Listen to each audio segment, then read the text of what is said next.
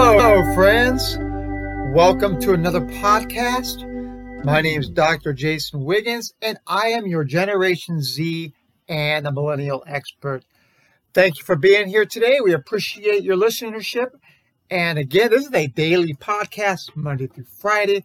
So please share with anybody that may be interested in learning more about Gen Z and millennials. If you're Generation X, baby boomer, whatever it may be, we can all learn because in a lot of these generations are very similar to ours, but they have different tweaks for millennials and Generation Z. Again, today is episode number 9. Yes, number 9 of season 1. And we're looking forward to doing hundreds of these podcasts as we continue to escalate our platform.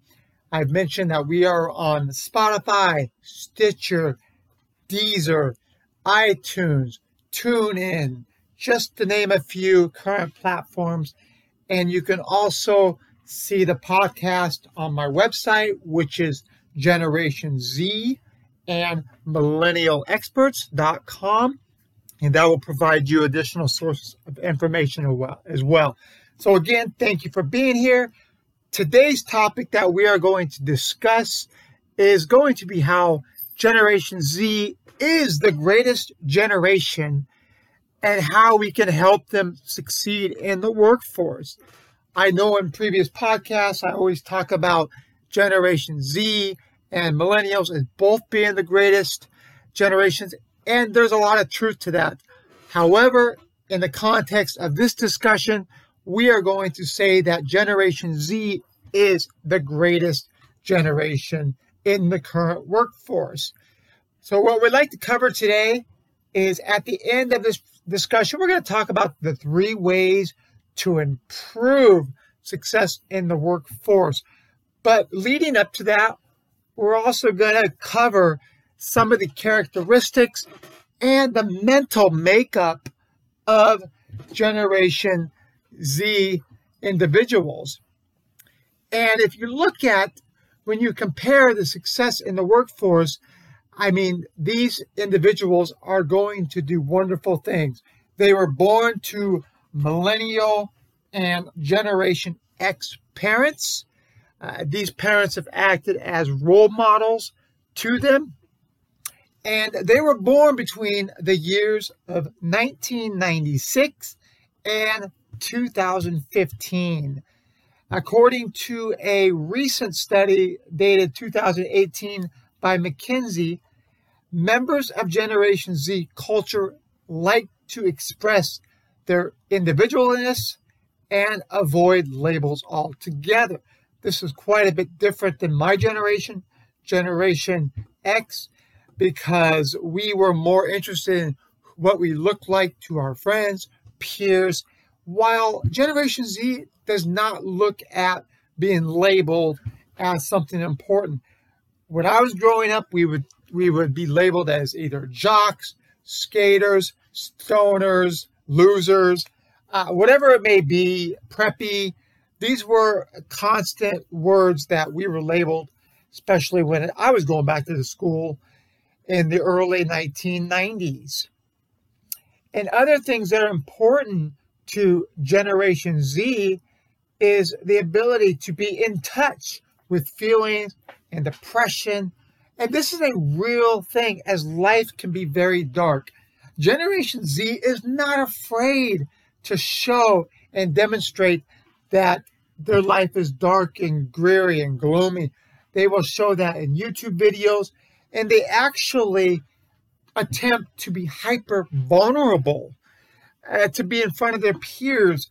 And this actually receives quite a bit of positive feedback. Earlier generations, this hypersensitiveness would have been a stigma for being picked on or bullied. And we've discussed that in previous podcasts with our previous cyberbullying episode. But that being very vulnerable on social media provides them strength. But what's interesting, by providing the strength on other platforms, Generation Z is very private.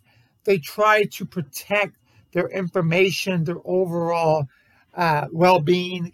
As Generation X and to some point millennials and especially baby boomers, they'll share a lot of information on Facebook and Twitter and be out there with all that information. But Generation Z, they're more private. They prefer social medias like TikTok and Instagram, which will just show a picture or a quick snapshot of their life, but it won't be verbal like you see in Facebook or Twitter posts. That's a big difference from what we experience as Generation X and baby boomers. Now, another important characteristic is they are a very progressive and liberal generation. They are basically willing to try to push the needle where they can. They are looking at social causes like climate change and gender equality. They like to think of gender pronouns. So it's not so much he or she. They refer more to they, because it doesn't matter to them if you're he or she or transgender or whatnot. They prefer to say they, because it's not important for them what the context of their overall gender makeup is. And the other thing that they're looking at is to make sure that they are a part of the political movement. As we recently saw with the recent riots in Tulsa, President Trump was basically sabotaged and hacked because the website basically booked a bunch of tickets for nobody that was going to show up, which is why the Tulsa rally back on June 20th was considered a failure, because the progressive movement and liberals of the Generation Z era made sure that they escalated the point that President Trump did not have the followers that he talked about. So that's really important to them as well. And then the pandemic has had less effect on Generation Z. Now you say, why would they have less effect on Generation Z compared to other generations? Well, let's look at it. They are the digital generation. They grew up in front of a computer. They do a lot of things with their friends like FaceTime, and they do video games, Fortnite. A lot of this stuff they are communicating via online source. So when it comes to being out with friends or being in public settings, the pandemic hasn't really made a significant impact on them.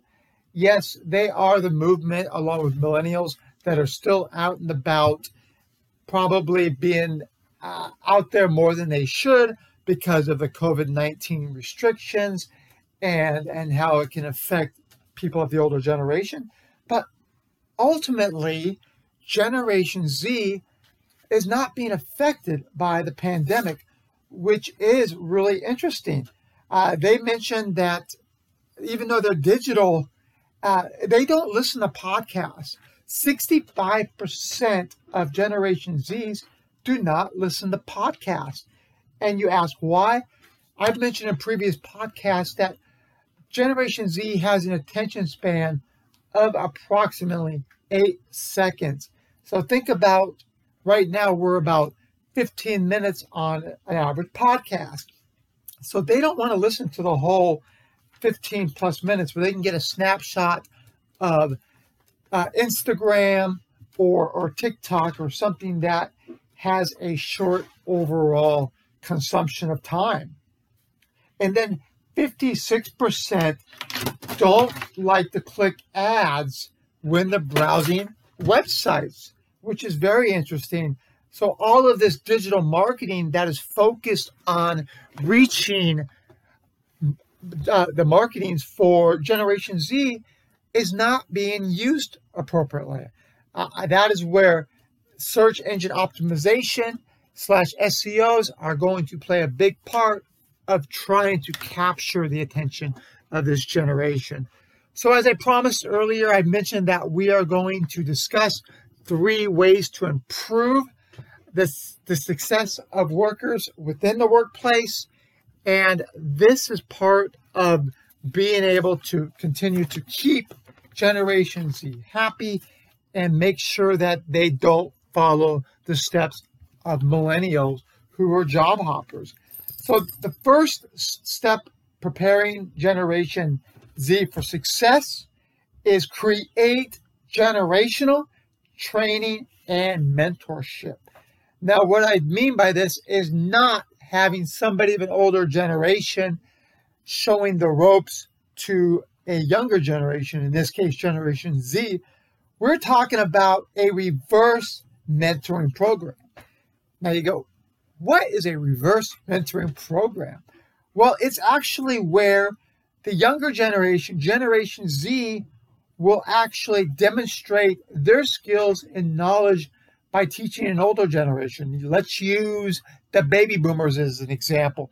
The baby boomers strive to learn technology, but don't always feel comfortable learning technology. So this is an opportunity for Generation Z to provide the knowledge that they have to baby boomers, and this gives them more confidence, more interpersonal skills, and to be able to have success in the workplace. Confidence and interpersonal skills or soft skills are a major part of doing business. So by being able to show that they can train and mentor someone of an older generation is going to be a key priority. So that's a number 1 for prepping for success. A number 2 is allow them to showcase knowledge. And an example of this would be to have Generation Z employees speak about their passion or their best skill sets. A recent report identified 88% of people are not passionate about their work. Are you surprised? I would not be surprised overall. Most people work because they have to. A lot of people enjoy going to work sometimes, but not everybody enjoys going to work every day. And so not everybody can be able to do the things at work that they're passionate about. So what you do is you have an employee or a Generation Z speak within the group and talk about what they're passionate about, what their skill sets are, because then their fellow colleagues will be able to maybe share some of the things that they're passionate about and find overall common ground where they can work together and help the business thrive through commonalities of skill sets and passion. And you want to be able to have creativity. Creativity is a must when you're trying to produce employees and how you can get them to be passionate and discuss openly. So you want to do this with creativity. And that's number 2. Number 3 is the team building experience, building a great culture. We hear about building a great culture a lot, and it is not just a cliche. Generation Z and millennials have a less structured way that they prefer to build cultures or team building overall, while Generation X and baby boomers are more likely to have a structured team building where you go onto an off-site team building and you do 8 to 5 and you go through all these team building exercise. That would be a rigid structural team building type of activity. Now, Generation Z and millennials, they would prefer, as I mentioned, less structure. So doing something like the escape room, for instance. The escape room is a great idea to utilize teamwork, utilize knowledge, utilize intellectual well-being, and to try to figure out how to escape a room. And another idea is to be able to enjoy yourselves, have fun. and try the axe throwing activity. A lot of places now have the availability to where you can throw an axe against a board or a target, which is very interesting. It seems fairly unsafe, but there are a structured way of doing it. But this is an activity that will bring millennials, generations Z together along with millennials and Generation X. So again, we discussed the 3 ways to improve success in the workplace for Generation Z. There are a lot of different ways that we could utilize the talents and experiences in the workforce and get the most productivity out of Generation Z. Again, Generation Z is the greatest workforce because they are the most different workforce. They are significantly different than millennials, Generation X, and many say that they compare more to baby boomers than the previous 2 generations mentioned, which is interesting, but we will talk more about that in a future podcast. So again, thank you everybody for tuning in. We appreciate your listenership. Again, please share with others. We are your Generation Z and Millennial experts. This is episode 9. We look forward to bringing you episode 10 tomorrow, September 2nd. So again, everybody have a great rest of the day. Enjoy yourselves. Be happy. Enjoy life. And thank you again. I am your Generation Z and Millennial expert, Dr. Jason Wiggins. Thank you very much. Have a great rest of the day.